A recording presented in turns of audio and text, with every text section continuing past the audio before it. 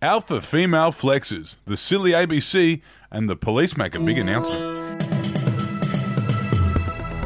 Hello, my name's Wendell Hussey and you are listening to the Batuta Daily News Bulletin. It's the 26th of June and sitting socially distant across from me is Clancy Overell, editor of the Batuta Advocate. Hello, Wendell, and welcome listeners. I hope you're all doing well on this glorious Friday. It's getting nice and chilly out there. What's the news today? Well, the Prime Minister has spoken on the latest round of ABC cuts and he's explained that maybe the ABC shouldn't have made such a big deal out of him going to Hawaii. Yeah, they just don't get it, these ABC types. They keep on speaking out about coalition governments, and then they act all surprised when they get their funding slashed. Yeah, it does seem to be a little bit of a running theme. 250 jobs are going from the public broadcaster this time around. And as Morrison said, these people think they can just dig around my government's sports grants programs and the pillaging of the Murray-Darling system without facing any repercussions. Well, maybe this will learn them. Good work, ScoMo.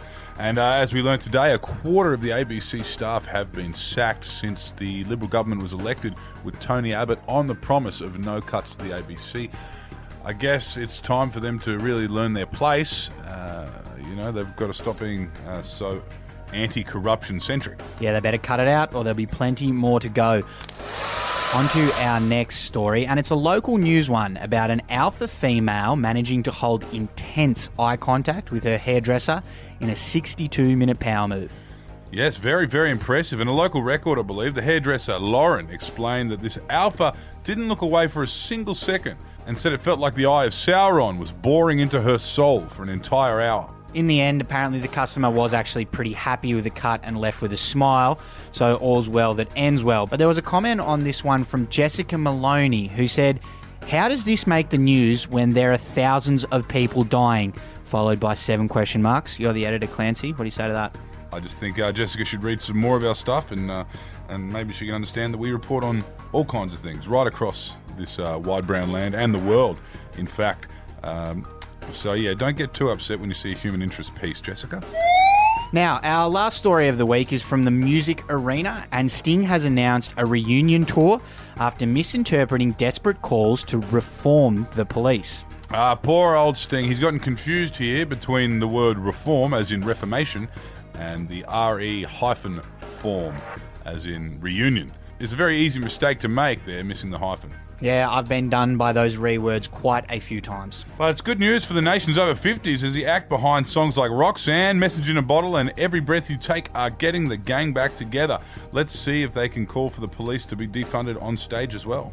Well, they are old white men, so I do highly doubt that, but you never know.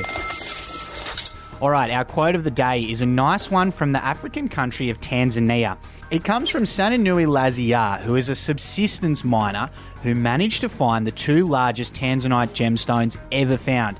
He's collected 7.7 billion Tanzanian shillings, which is about 3.5 million Aussie dollars, and he said, "There will be a big party tomorrow." Oh, that's good stuff. Get into it, Sananui. I remember my first experience with the warm hug of new money. I hope it is a big party indeed.